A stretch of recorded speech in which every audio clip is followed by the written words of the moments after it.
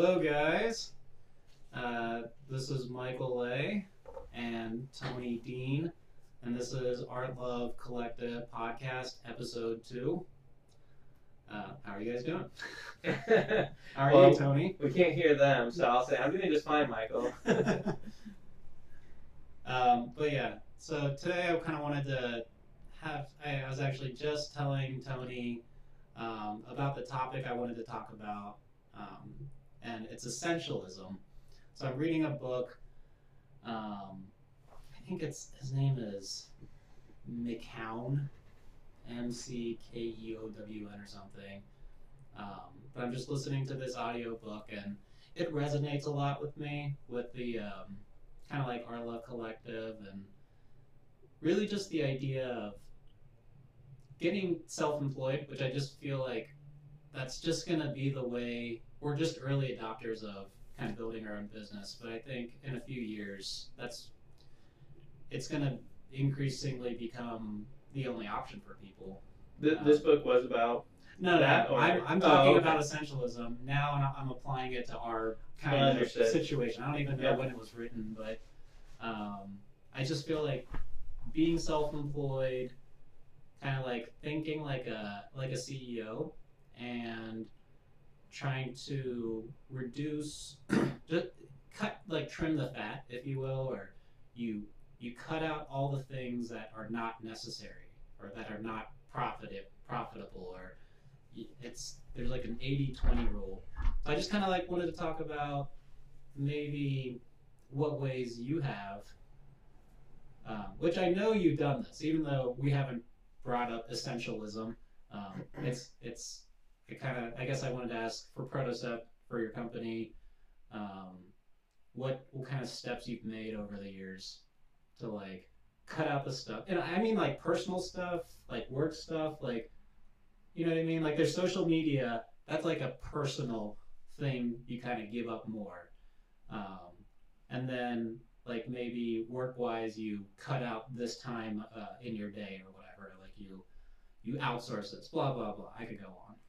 So essentialism, could you like maybe summarize it for me in terms of like what the concept is? Maybe, yeah. So the idea is that less is more, I think, is kind of how one of his like mantras sort of, but it resonates with me because I feel like that's what I'm constantly trying to do too. For example, I guess maybe I'll talk about the way I've been applying this concept, which I'm just reading about, but it's just a concept. Like I still post on social media, but I don't read people's walls. I actually don't spend any more time. You're just talking about personally, not even related to your business. Well, it is though. You know, it's kind of about cutting out dumb time, wasteful, unnecessary time. And for me, because business is life at this point, for the first time, and it's been for a while for you, or at least you're transitioning more full-time into business equals life. Life is business. It's and we live in this day of the most distractions ever. It's arguably the most difficult time ever to think. Yeah, you can definitely distract yourself if you want to be distracted. That's for sure. You gotta just turn on Netflix or whatever. Yeah. So I mean, like, so just as an example, like I don't do Instagram or Facebook. Like I post on them just as an artist, and I'll sometimes check to see like what people like. But I don't spend any time looking at that. I don't watch any TV. I do watch Netflix. I want to clarify. I don't watch any cabled television, which... Well, I don't think there's any problem, too, with, like, some background Netflix. Oh, I'm not... Yeah. No, and let me just add a disclaimer. I'm not judging anyone for doing any of these things. For me, personally, and some people, like, they find out a lot of information that maybe is pertinent towards either just their entertainment or towards their business. Who knows? If people study, like, social behavior, maybe like watching social media is actually part of their research. You know, I'm not gonna sort of vilify the idea of any of these things. But for me personally, it's kind of something that I've cut out. And even Netflix and stuff, I do watch it. I don't deprive myself of it ever, but I kind of, sometimes it's like you cycle through podcasts or music or you watch a show or whatever, but sometimes like I've been choosing kind of the silence option and just, and sometimes not even like forcing myself to do something. Just kind of like, sometimes it's just like the most productive thing is to turn off everything, first of all, and then just like sit there and you realize like, oh shit, I haven't done this in a long time.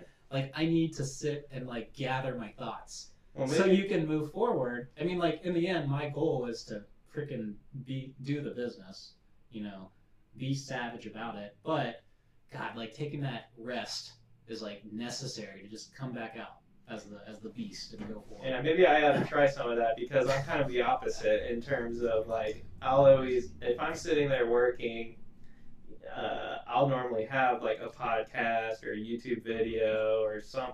I would say that my Netflix, I mean I haven't had cable in years, but like my Netflix consumption and like streaming stuff like that has gone way down. But I'm definitely heavy into YouTube and podcasts as background music basically, and a lot of it. I mean, and maybe this is just geared towards obviously my own interests and whatnot, but mostly it's small business related stuff. So it's kind of, even though it's probably the opposite of essentialism, I guess it's more, for me, it's kind of like multitasking or like ambient absorption of stuff. So like, as I'm quoting some business or just looking, modeling something, I'll also be, at least half listening to, some small entrepreneur on YouTube or their podcast and hearing what they're doing. Like, how are they pricing their stuff, or how are they thinking about their upcoming projects? I mean, like, don't get me wrong. I go hard into podcasts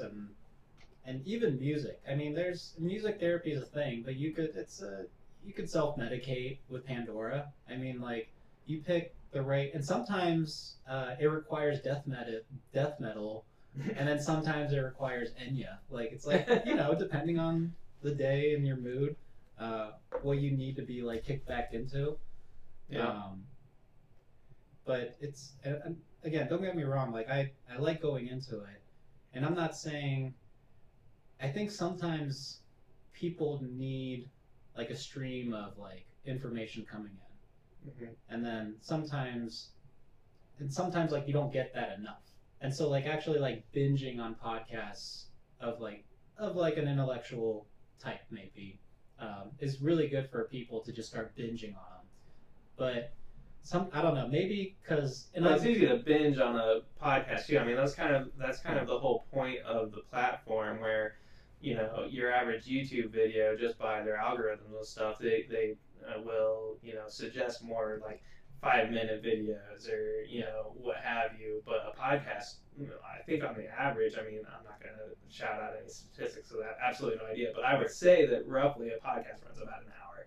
It's made for it's made for people listening on the go, and because they don't have to focus on anything visually, it can be background music for an hour, no problem. And people, as long as there's two people in the room and they're having a conversation, it's and often it's one. I know. I don't know how they do that. I don't know how they do that, really. I wouldn't be able to sit there and. I guess. I mean, I just don't. Topics. I find it much easier speaking with you for an hour. I mean, it keeps things just naturally through a conversation flowing and evolving. But like, if I was just to sit down and try to like talk for an hour about something, I'd have to be really interested in it. I don't know how somebody would do that every day, but people do it. Yeah, people do it. But the orators. But anyways, back to the point. I guess it's easy to binge on something when it's an hour long. And say somebody that's established has like, hundreds of podcast episodes or whatever. I mean, you can just keep that on autoplay and do that all day long. Oh yeah.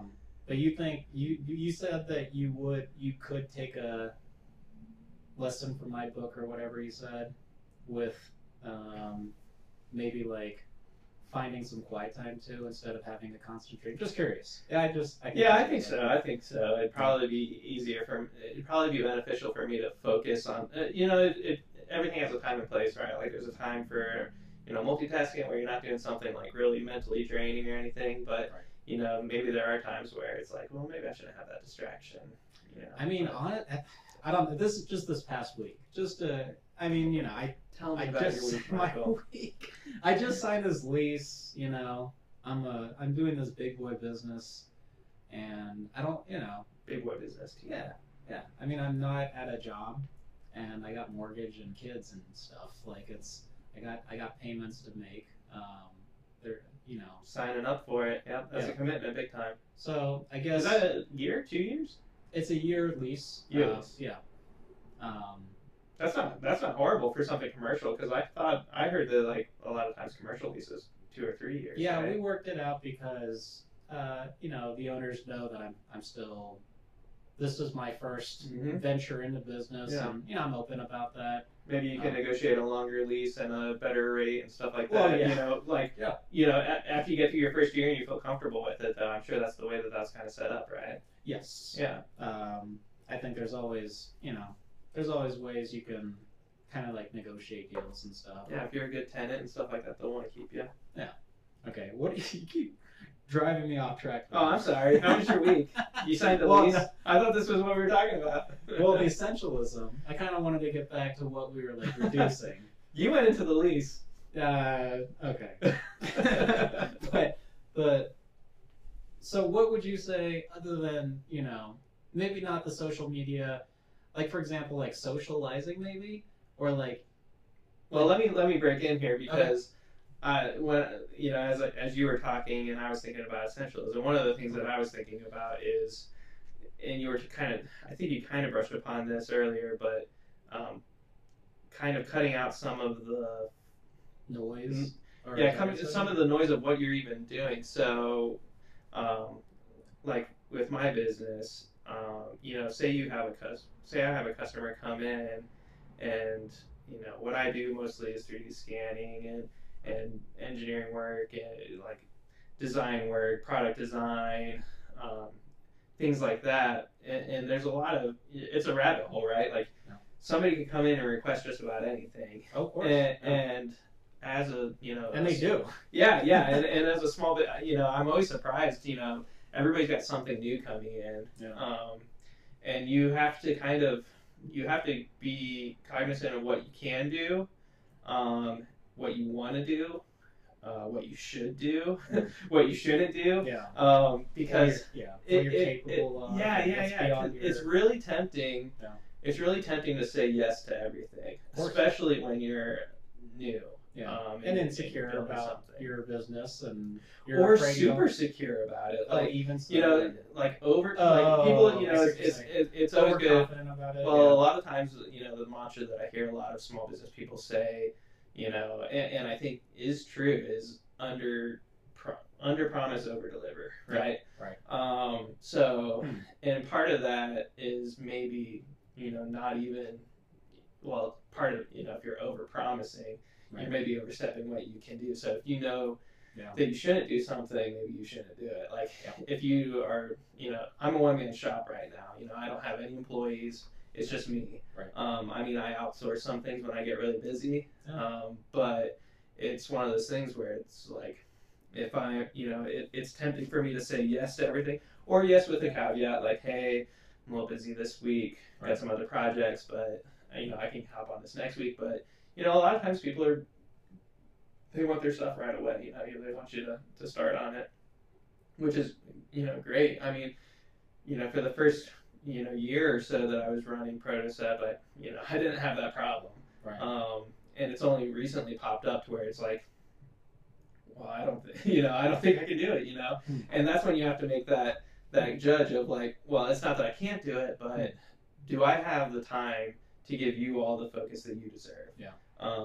In your project, and being you know, that balance of you know, wanting to grow your business, but you know, so there's that not really selfish side of it, but being unselfish enough too to be like, you know what, I want to do this for you, but here's what it's going to take to do this. You know, we're gonna have, I won't be able to start until next week or whatever. Not selfish side, maybe knowing your limits. It's really that, and I think that's kind of of realistic. I mean, if you're ultimately trying to help out the client in whatever way you can't overstep your own limits.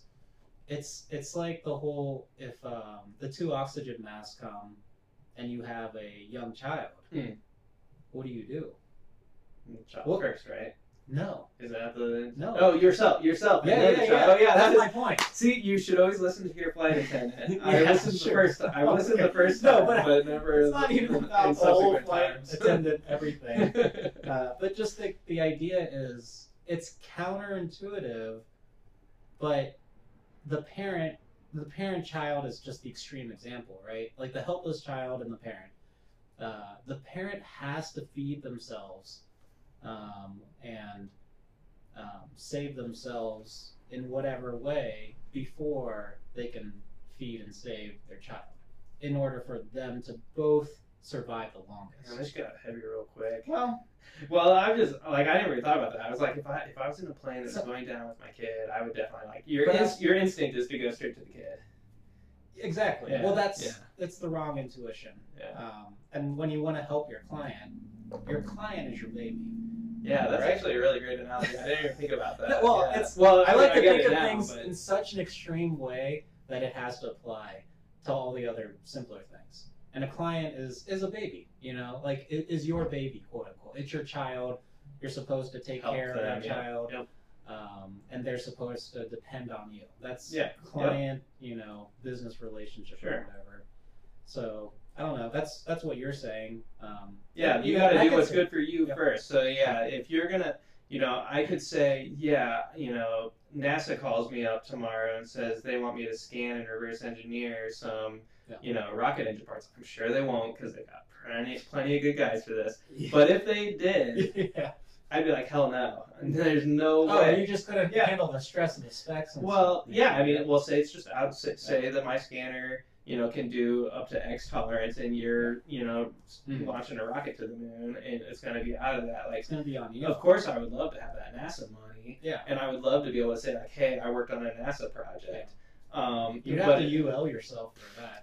But at this point, there's just no way. Like, you could say that you just got, you know, some, you know, new intern in their purchasing department, and he didn't know any better, and he was willing to cut you a check for $1 million right now because they needed it tomorrow. Yeah. Like, you could say yes to that, but you'd regret it every day of your life afterwards when a rocket blew up, you know, or something like that. Right. Yeah. As the extreme example, to set the stage for how do you like accept or decline clients is you. At some point, maybe earlier on in your kind of like phase of making your products or whatever, you discovered that at some point. Did you feel you overshot your well, you know, it's one of those things where there's been a couple of projects early on where I said yes to them, but it was the first time that I had done that sort of thing, and that's not. It's not to say that you shouldn't do something new. You shouldn't try something new. Yeah.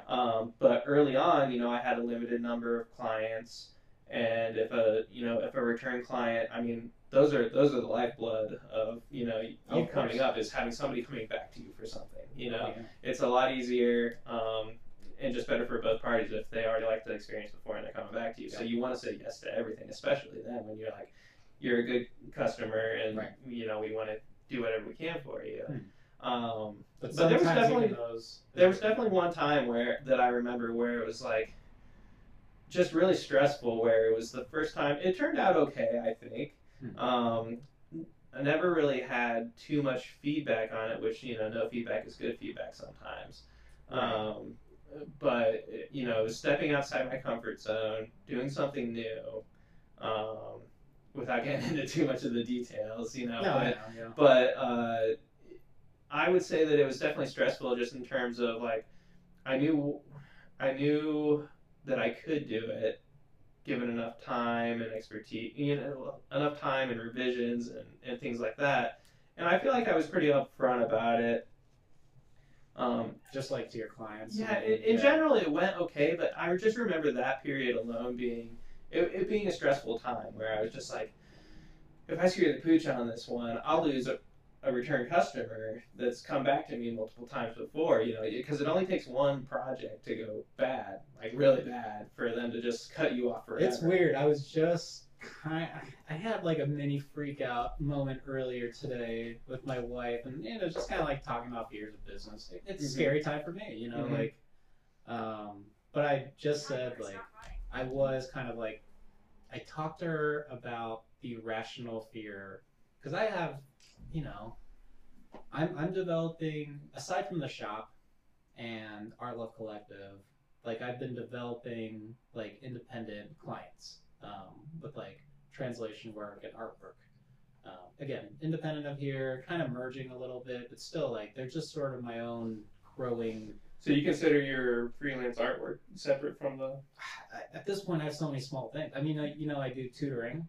I do English tutoring to Japanese people. Yeah. I have, I do translation and transcription work for my brother, and I just went to travel to do interpreting work. Like, it's just so much piecemeal, and then working on some. I showed you a few portraits, art portraits. Yep. So to me, they're just money. Or, I mean, like, they're skill. You know what I mean? Like, I'm just playing with you. As in they're equal. Not putting any of them down. It's they're things that they're skills that I've used, and I can apply them in sort of creative ways. For all of them. But yeah, it's sort of like juggling that stuff. And anyway, my freak what was the freak out? The freak out moment was even though with my small client base, which I'm sure yours is just like, and you've had a steady stream, and I know you have like larger clients that need pretty important things. Like, still in my sort of small base of clients, I kind of like go like, oh God, like, what if I miss this person's deadlines too much, and then they drop me, and I could have had a few other projects that we already have lined up, and it's just like, That was your freak out, like just wearing like, did you have like? And I'm not even and that's kind of like, it's. I mean, I've been meeting every deadline, and that's just me. That's my not OCD, but my. Well, you probably meet every deadline because you have that anxiety. Exactly. Like people that don't have that anxiety. People that don't have that anxiety. I mean, we've worked with those people before, where it's just that's true. Why are you not concerned about this? This is due tomorrow. Not worried. They're just not worried. And it's like, are you still not worried? That's definitely the difference between having a job and like running your own business too. Like, because that you have the luxury of being a little bit more carefree when you're just an employee that has the choice of just like, something will happen. But like when you're a small guy, a small business, and you're just trying to build your clientele, one bad project, you lose, say 10% of your potential return business. Yeah, I mean, that's where I'm at. Like, I've never been more diversified, so really, I could see myself as being safe as long as everything's going. You know what I mean? Like, I feel like I could lose one or two. What's up? I feel like it could only get better too. Like with us being in the midst of Corona now, like I think of every success that either I or you have during this time, and I'm just like, well, how would just imagine what this would be like without people being locked down and stuff like that. The push, I mean, we're keep the same level of hustle, but without the lockdown, I feel like. And we're both specifically answering to less necessary human contact, less like physical, like manual labor, like not going into people's homes, they're not coming. Yeah, I mean, you're bypassing like technology basically. Like you're a life hack for a lot of technology, not technology, but at least like technology-made gadgetry or gadgetry to help technology. Like, well, a lot of my stuff is digital, right? Like, so a lot of my stuff can be handled almost completely through email and digital data exchange. The only difference, right. Sometimes there you go. That's what it is. Sometimes, I mean, like, well, obviously the physical portion of mine is like somebody needs to send me a physical object to scan.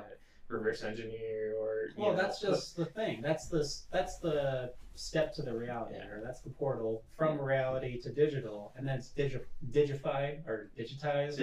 Yeah, sure. Yeah, but from there on, it's all digital. I mean, I only need like a 10-minute face to face to hand off parts or deliver printed samples or something like that. Right.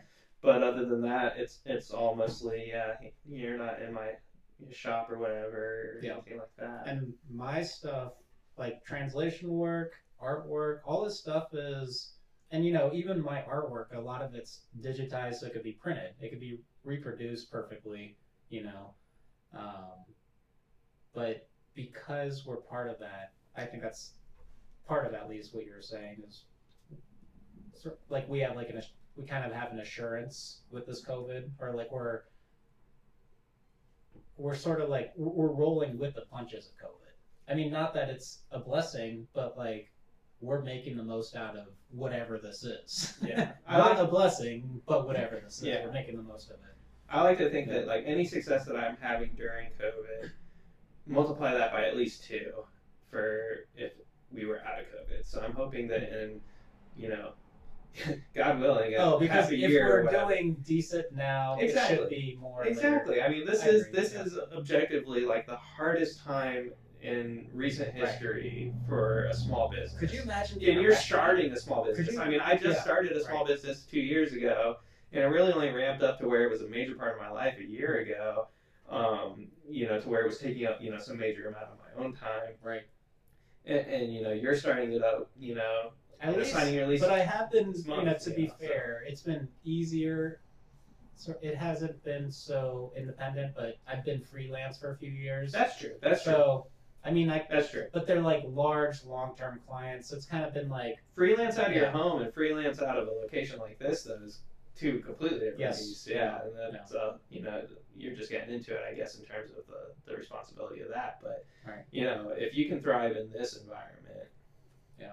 And we live. I mean, not we live. We're stationed at a good spot. I think we talked about this last time too, but we're near downtown Gahanna, so it's for sure. Yeah, it's got a lot of business. It's got a lot of old business mixed in with pretty nice trendy business. Like people will travel here from, you know, maybe across a couple other Columbus suburbs. Then you got the dry cleaner right across the street. Dry cleaner. Have you seen the Glow Putt? Yeah, Glow Putt. I really want to try it. I want to try that. Cool. I've never been there before. I've done Glow Putt once before, but I wasn't ever there. It's a decent one. Yeah. And I remember it wasn't too priced. I mean, for what it is. Yeah. I need to take the kids. But anyway, yeah, we're in a good spot. And you're right. Like once it's like a nice sunny day. It was great today. I mean, people had to have been walking all over Creekside today. Yeah, even with the kind of advisories and stuff. But yeah, getting out's important though. Like getting outside. I agree. All that stuff. Vitamin D from the sun and all that good stuff. You have to keep moving. Exercise, and you can't really move in a stuffy carpeted house. You know, like. Well, we're in Ohio and we're going into winter. It's going to be indoors. Close quarters for, you know, the next few months. So every nice weekend you have. We went to the park today. It was great. Yeah. Well, yeah. So I mean, I'm glad I had my freak out moment earlier because it's funny because I'm not worried about what's gonna happen, but I feel overwhelmed and flooded. But there are a lot. But do you have something coming up? In terms of our localized stuff? Yeah, well, I mean, to overwhelmed this weekend. Yeah, I mean, really, and it's nothing to be fearful of because really the next big thing is starting the weekly classes. Oh, yeah, that starts this week, right? That's this week. Let's see. Tuesday, Sunday's the 6th, so 7, 8. Yeah, tomorrow's Tuesday, the 6th, 8th, Tuesday, 10th, Thursday. Yep. Are going to be, so December. By the time this comes out, I think we'll be too late anyway. That's probably true, but it doesn't matter. I'll just either way, it's going to continue. Like Tuesday, Thursdays, right? It'll be every Tuesday and Thursday for a while. So the 15th, 17th, 22nd, 24th, probably not Christmas Eve. Sure. Well, why not? No, maybe. It's all going to be remote. It's completely remote, and it's going to be Tuesdays, Thursdays, 6 p.m., 8 p.m. for the art classes, the master art classes. The first one's going to be a self-portrait. I have kits available, but really, it's whatever you have. Like if you have paper, canvas, cardboard, I don't care. Well, you were just doing some art kits this week too, right? That's what I'm saying. I have art kits available at the shop. What's in those? There's a lot of things. Multiple pens, multiple drawing surfaces. So there's like one fine tip Sharpie, black Sharpie, one regular Sharpie, one colored Sharpie, one colored paint marker, a black China marker, which is like a waxy crayon pencil. It's a good thing you said that because I was like, what's a China marker? And a white China marker. And then there's a few sheets of newsprint, some colored paper, like a little thicker paper, and then some nice drawing paper. And they all have 2 to 3 canvases. Most of them are black for the canvases, and I have a light colored paint marker and the white China marker, so you'll be able to do the white on black, which is pretty popular now. Yeah, that's pretty unique. Like normally like canvases and stuff are white, right? Yes. That's what in my head. I mean, they're a rare. It's kind of like some people start out black, but to me, why not? Like it's COVID. Things are turned upside down. Yeah. And it's not that you can't. It's just a different mode of thinking. And in fact, just to plug myself a little, if you ever go to Title Boxing in Westerville, the Title Boxing Club in Westerville, I've now hit a year. I've hit my year anniversary of doing chalkboard drawings. There you go. So chalkboard drawing is white chalk on black, or color and white on black, and it's a different mode of thinking. If you're an illustrator or whatever, it's great to flip your mind around because you still create light and dark. You just start out with dark and carve in the light, versus you shade in a dark onto white.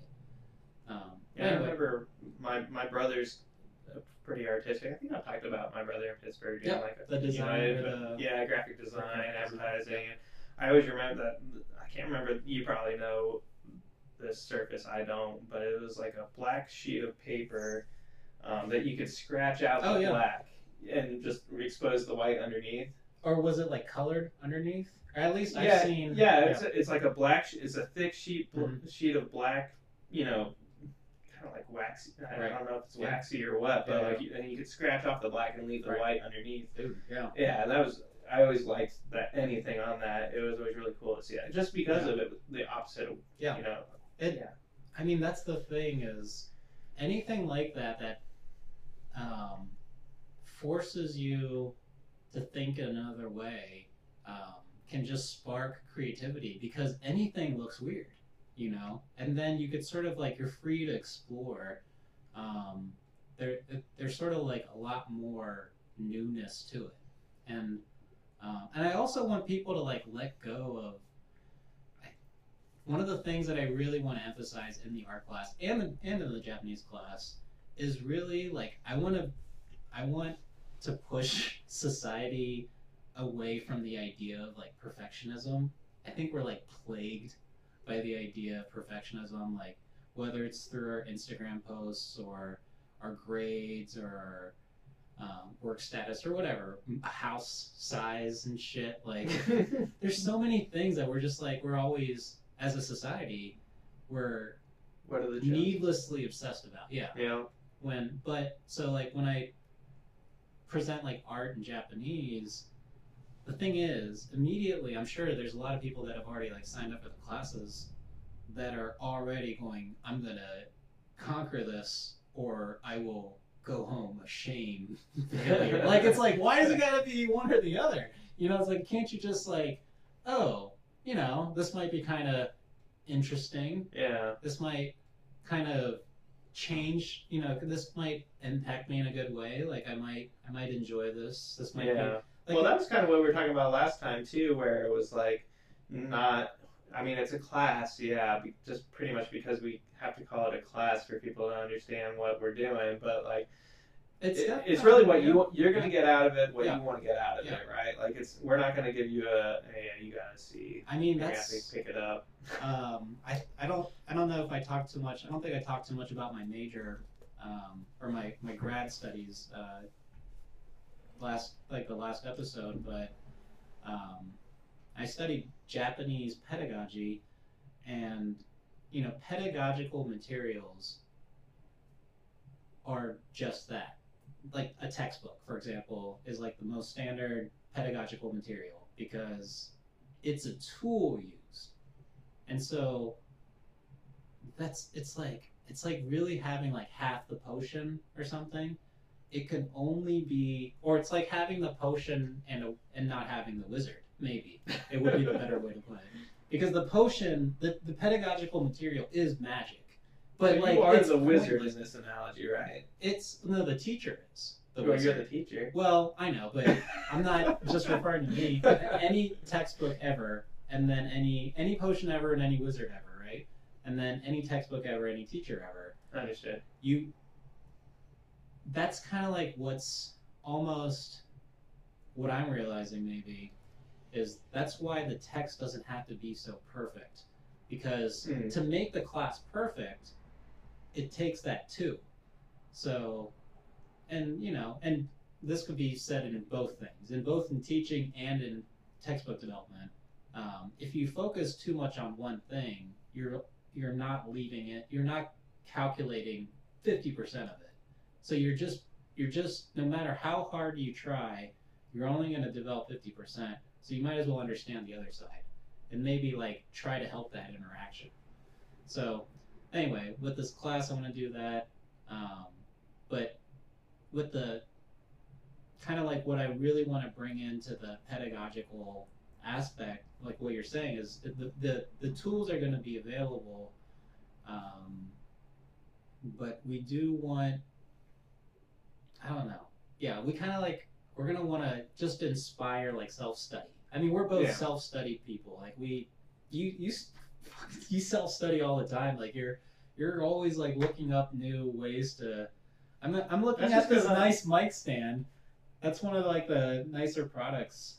Nice, yeah, that was 3D printed. No, that's what it's clearly like your filament. Like it's it's you. I don't know if you have a style or if it just always looks like that, but or it's your color. Like that's pretty simple. Here, I'll put it in the camera. That base, that C-shaped base, he printed out, and I'm sure your old one broke or something, and so you have to replace it or whatever. Yeah, my brother stole it. Okay. Yeah, when I got my mic back, it was I needed a stand, so I was looking around, and every stand that I saw was like $60, and I was like, well, I have a 3D printer right behind me, so. I mean, like. I looked online, and it was like I didn't design it or anything. I mean, you can find so many things. I mean, that's probably a good segue for a shameless self-plug, but sure. I mean, like, you can find lots and lots of 3D models online that are ready to 3D print right away. Yeah. And there's lots of services around that you can use for it. I tend to check those services and make sure that I'm beating them locally. Right. But you find a number of good places like Thingiverse.com. Yeggi.com, that's YEGGI.com. I feel like that Yeggi.com is great. Like, you should check it out. You can find it's kind of like the I'm probably dating myself, but it's like the Kayak.com or the Travelocity.com where it's like for 3D printing stuff? For 3D printing stuff, okay. Yeah. So like you can, it searches all the popular places like MyMiniFactory.com. Oh, I see what you're saying. It does all the searches like for Colts.com, Colts3D.com, where it searches multiple sites for the model that you're searching for. Yeah. So if that's all I did to find this. Yeah, it's creating a Rolodex for you. No, that's really dating, but yeah. Well, that's the image too, isn't it? Yeah, just flipping through. Yeah. So I'm just re-rolling it right now. But yeah, I mean, like all I did was search, microphone stand, and it pops right up. You study this stuff, that's just how you. That's how you operate. That's how you have to do things. It's mostly out of necessity too, right? It's like I have a project. I need to figure out how to do something. Like everything that we've talked about, it's like none of the stuff we would be motivated to do if we somehow liked our job or felt like, you know what I mean, or our, You mean the day job? The day job, just the day job in general, kind of like just the idea of buying into that dream. I don't know if it's a generational thing. I don't know if it's something that worked before and doesn't work anymore, or if it never really worked and this has always been the way to go. I mean, there's. I think it worked before. I think back in the days when you stayed at a place for not for too long though. For 50 it's pretty years. modern. I think this is definitely a modern development. But I think that back in the day, like in our parents' days, when you could stay at a company, maybe it's probably more like grandfather's days, really. Yeah. But college was cheap. College was cheap, yeah. I mean, you could get right out. Two cars. Or even not go to college. Even not go to college. Just stay, you get in a factory job. You stay there for 50 years, you work your way up, or you even don't work your way up, and you get a good retirement pension. So the company really took care of you. And I don't know if it was a lifetime deal. But it seems like it was more family and friends-ish back then. Like it was 8 to 5. Actually, that's the thing. I think it was like 8 to 5, and they took care of you after that too. Like when you retired, you got your pension. Right. But nowadays, it's like no, it's salary work. It's not 8 to 5. It's 8 to when I say work's done today, and then and then when it's all said and done too, you better hope that you are contributing to your 401k because we're not going to help your old ass. Like it's really it's not the company being for you very much. And most of the time, like everybody, it's kind of like the office thing, like where everybody hates HR, right? It's nobody likes their HR department. Why? Because HR doesn't work for you most of the time. Like there's probably very few companies that HR department's really there to help you. So I think that everybody's at least, or HR just reminds you how little the company does care. I mean, it's not like HR in and of itself. Right. Yeah, I'm not like hating on all HR people. No, like you got to do your job too. But like I've met a lot of. They're just the window people. They're the window person for what the company. That's the company. It's just they're the messenger, right? Exactly. Like I've met a lot of people in HR that are like really great people, but they have to be the most. Well, they don't even have to be. They're just like, I'm sorry, but the company policy is this. It's just. But anyways, I think that a lot of people are onto that, and then you kind of divide into groups, right? There's some people that are just like, well, I guess that's the way it is. My company doesn't care about me, but I like the idea of having a salary and being safe that way, and that's totally okay. I mean, probably 90% of people do that, right? Like now, our market, our demographic for the classes is going to be those of us that we're self-motivated, right? I don't think we want people that aren't so self-motivated. But for the ones that are self-motivated, you can teach them to be self-motivated too. I don't know about that. I don't think that's what I'm trying to teach. No, that's true. I'm not saying this you isn't a can't motivation teach self-motivation, but I'm not so into teaching that.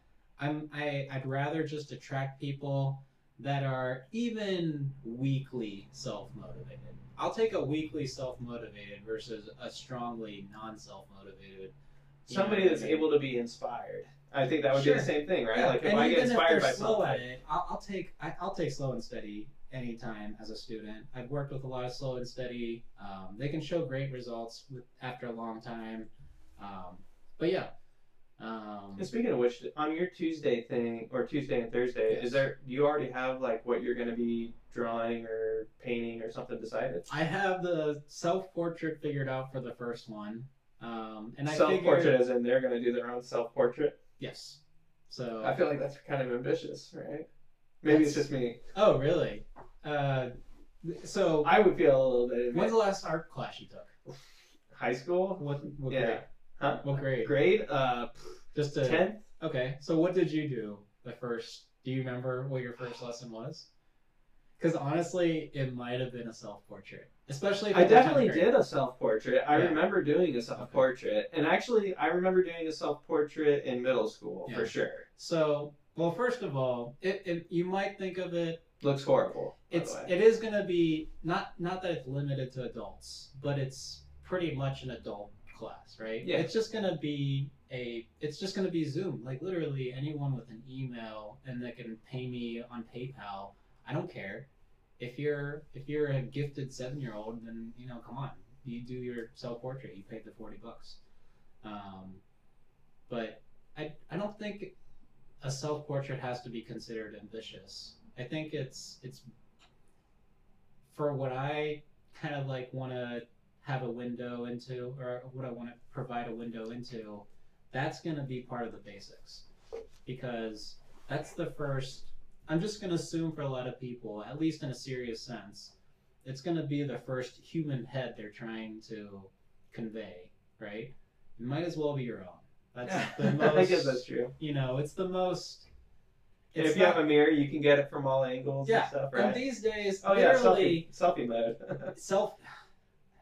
How many people? I mean, okay, there are a lot of people that out there that don't take selfies, but I think a lot of people know how to check themselves on their phone. Yeah. There's some people literally have mirror apps, but just putting it on camera. There's a mirror app. There are mirror Why would that apps. make sense? Why well, would that make sense? I know Why there you used just to put be. the camera in? Yeah, but maybe there's nothing else. You know I what don't I know. mean? I guess I'm not that vain. I've never seen a mirror app. I'm sure there's vainer things than that. You know, like the self makeup app. I don't know. For sure. I don't even know. I don't know if that's vain or just in denial, I guess. but So self-portrait's going to be the first thing. Self-portraits. So Tuesday self-portrait and Thursday. I'm thinking something for the else? first week. I'm still developing. Continue the self-portrait. I'm thinking in 1 week, the Tuesday and Thursday. Because it's an hour class, right? It's a 2-hour class. 2-hour class. Yes. All right. So self-portrait, you could get the bones of that. In 2 hours. Yes. And if someone comes in, I don't know. I'm thinking right now per week, and I'll put a disclaimer so people that do sign up twice in the same week, they know this. I want to do the same class 1 week, and then like the next week do the same thing. That so makes kind of sense. like get people a chance to get into the Tuesday or Thursday. Like I would imagine people would have one available. Yeah. And then the Japanese is going to be Saturday, which so Tony and I have a friend, Ono-san. He lives in Japan. He's been to the States before, but he's kind of gonna be. And we might have talked about this in the first episode too. But we're developing that class so we could remote him in. And in fact, for the first lesson, he said he's going to be camping, and he'll have 10 to 20 minutes to talk, maybe. Oh, he's going to be camping? Yeah, he's going to be camping, and I'm like, that's even more perfect. Like, why don't Natural we just... setting. Yeah. Well, and the thing is, so this is something maybe almost to, like, help people connect themselves back to reality through technology is... I feel like there's two ways you can kind of, like, utilize technology. Or two big ways, at least. One is to go further into your own mind, like in a bad way, like that rabbit hole, like you isolate yourself more and more, you kind of like dwindle into this like digital oblivion versus using like communication technology to connect with people better. And again, there's a lot of ways you can use it, but I want to provide with the class, even though it's all going to be remote, I want it to have that sort of... For now. For now. Too. But hopefully one day you'll get to see some people in person again.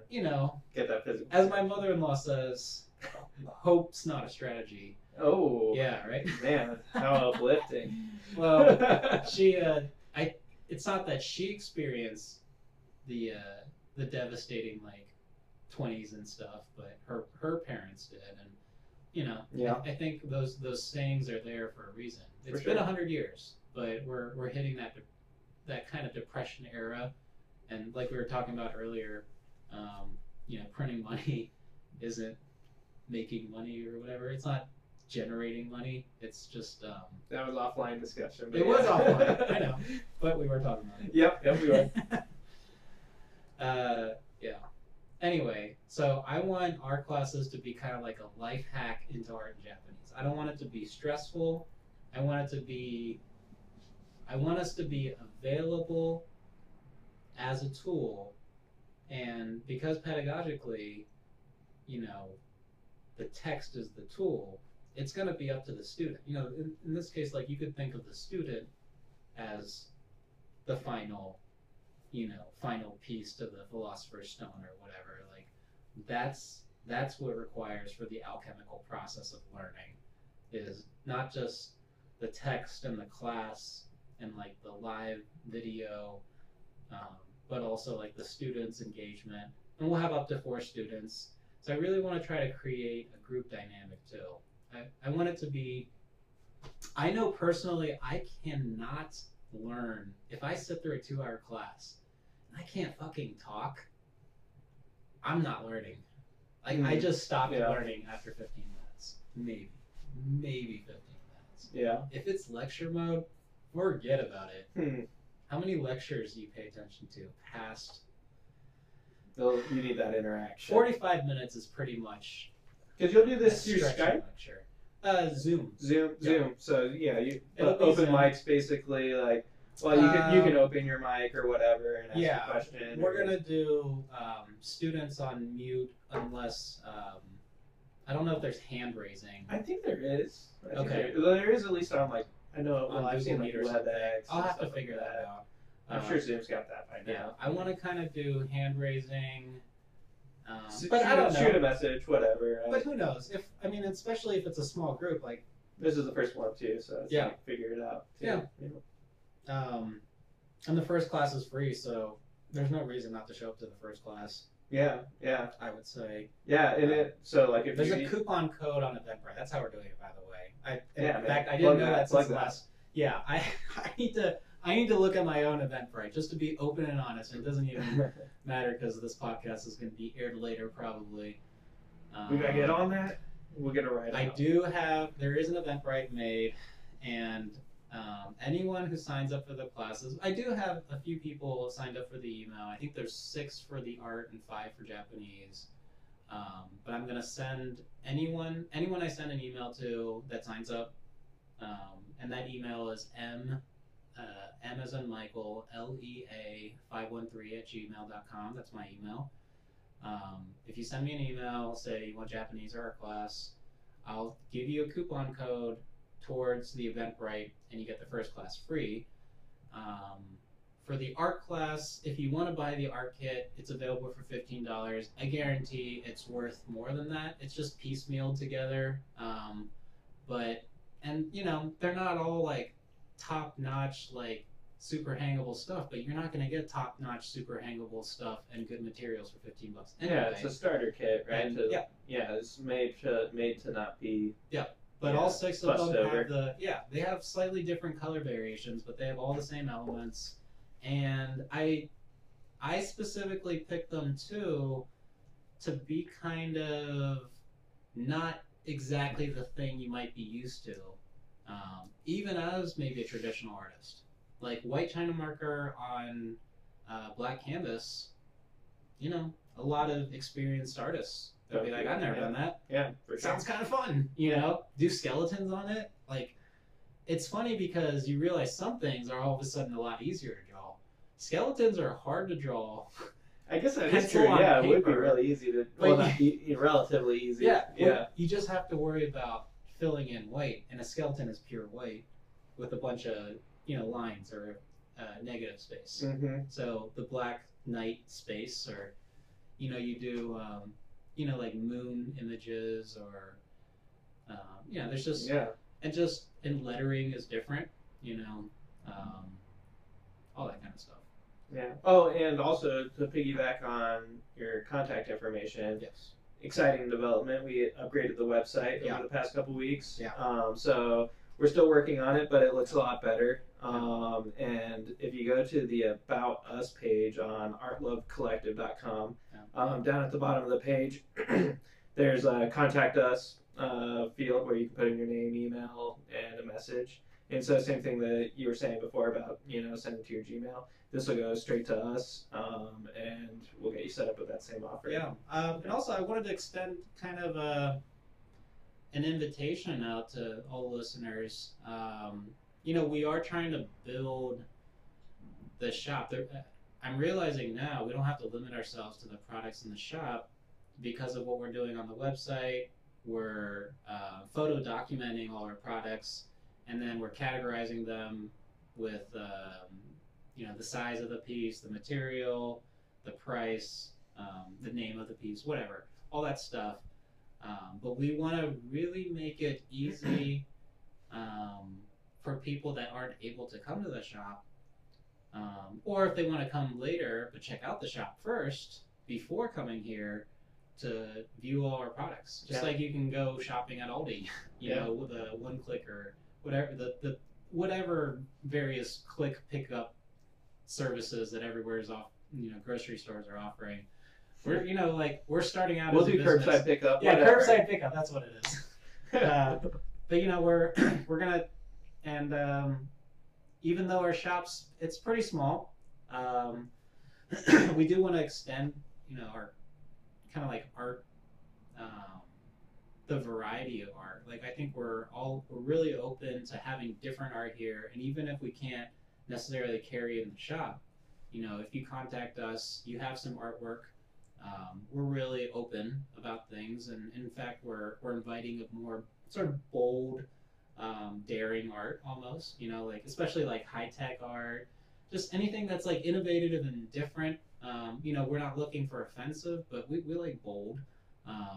You know, we invite any listeners to, you know, contact us if you have some artwork. And the deal I give here is, if I carry your work here, and if you sell, well, first of all, there's no charge just for, you know, having your stuff here, which places will charge you just for sure. taking up space. Yeah, if you do an Etsy or whatever, you know, you're paying just to have every listing, right? Exactly. And in fact, we're going to be, you know, like kind of a private Etsy. I mean, we're going to have our own sort of e-commerce on our website. Yeah, local to the website. Yeah.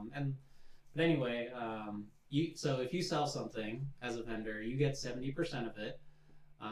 Which is amazing. I think it's good. I think it's very good.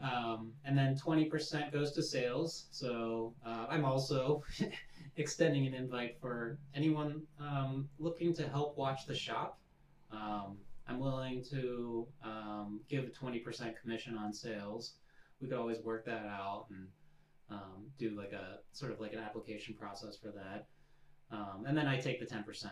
And you know, if I sell my own stuff, I get everything because I'm the art, I'm the sales, and I'm the store. So you know, kind of keeps me motivated to sell my own stuff here. But yeah, anything. But you're a minor, you're a minor percentage too of what's in the shop too. I mean, it's a great mix of people. We have 15 vendors. Yeah. But is it really 15 vendors? Yeah, because I had to count them up and. That's crazy. I mean, you see a lot of the regulars that, especially people that either are renting space from you here, right, or you know, are just always at the events. But I didn't realize that there was 15. I would have thought that there was maybe like 6 or something, 7. Yeah, but some of them only have a couple or so. Yeah. But yeah, the thing is, if you have stuff, and the thing is, we have paintings and drawings, and then we also have photos, pottery, jewelry, origami, 3D printed stuff. 3D printing, lots of 3D printed plastic parts. Yeah, where else could I show that? I can't think of a single place in Columbus that I could go to and be like, hey, that's too commercial. What am I gonna do? Go to Meyer and say like, hey, I make 3D printed, you know, original stuff. It just doesn't. Do that. No. So I think for a lot of the audience, I'm just gonna assume, because we're called Art Love Collective, I could just imagine the type of people it would invite to listen. People that love art, you know, and people that are in the community. Like, to me, it's pretty obvious. So I would imagine a lot of our listeners are artists, or are creative, or interested in becoming creative and you know, coming up with products. Like, we'd love to carry you. We'd love to kind of, you know, it would help us make money. It would help make you a lot of money real quick if you have good stuff and people buy it. You know, I can't control the economy, but I can control the shop. You know, or we can all contribute to like the well-being of the shop. And well, and now's a great time too, because you can kind of start that discussion. Figure out what you want to do, what you want to be putting into the shop, and you know, work throughout the winter to kind of refine exactly what you want to do. Exactly. And then when we fire up in the spring with more events, like I can only imagine as well as some of the events went in late fall, once we get into spring and it starts getting warmer and hopefully COVID's starting on the downturn and people are wanting to go out to events, I think that the spring events will go really well. Right. And to have some fresh artwork in there is going to be great for everybody. Yeah. So. Right. Yeah. And you're right. It's spring might be great, but you're right about the winter. I'm looking forward to sort of hunkering down to bear mode, hibernation mode. Honestly, there ain't no bear mode in small business. But because there's a lot to do, but I feel like it's like a slow broil kind of like. I'm not trying to reinvent the wheel, but I'm trying to present a simple things. I'm trying to present simple things in a really holistic way that invites a lot of participation and keeps a big distance, a social distance. I'm really, I think you and I are problem solvers, and I think we're almost almost purists in that way. That's something I think another thing that we have in common is we see things as problems and then we see the solutions, and it's just a matter of getting to that solution. That's it. And I think a lot of the problem solving of COVID and how we're affected, and then running a business, I think that's that's what we're tying together. Yeah. So let's well, I guess we're at about an hour. Do you want to keep it going, or do you want to call it? I think that was good. Yeah. Yeah. We talked about essentialism, and we were able to talk about the business more. Talked about the website. We talked about your upcoming lessons. Yes. I think that's probably a pretty good spot. Yes. So I guess we'll just call it quits for tonight. And any last words? No, keep listening. We'll keep adding more. We're just gonna keep doing this. Yeah. We're set up better. This is set up. This is for the first time we're in. It's got really good acoustics, I think. Yeah, I think this worked out a lot better from the first time. So the first episode we were downstairs in the shop. Yeah. Kind of on a little fold-out table, and then this time, we're set up. We have I don't know if we'll get this out or not, but we have video. Yeah.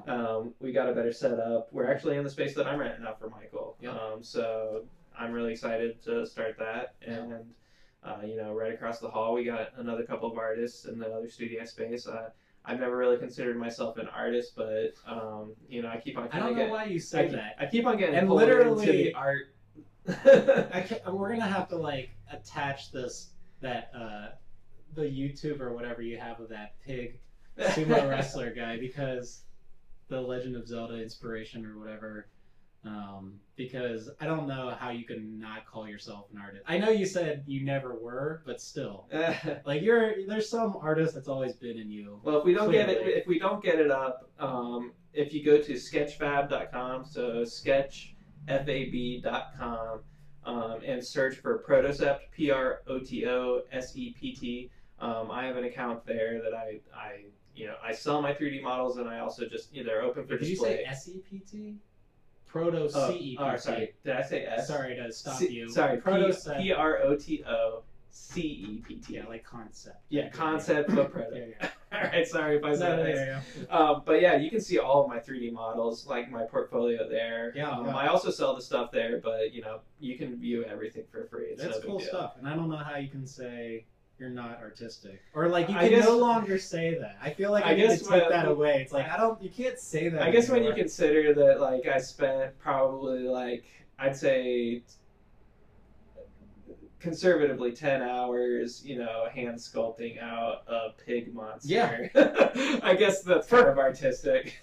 To me, and it was for pure pleasure. It looks so fun. And it might become a product or whatever, but still, it looks so fun. It's not constricted. It's not I'm trying to do this. It's oh yeah, you've been studying this stuff. Maybe you artists around here will slowly convert me to your ways. Yeah, I need you to convert me to understanding that stuff, because I am behind on the digital modeling stuff. Pixar would never consider me. All right. Well, I guess this is a good place to stop it. Yep. We kind of rambled on for a while. So, thanks for having me again. Yeah. I guess not. It's slowly becoming like a co-hosting situation, but you know, whatever. I like talking. It's easy to talk. So. Yeah. Cool. All right. Well, I guess we'll see everybody back next week. Yeah. Sure. Yeah. Sure. See you guys later. All right. Bye. Peace out.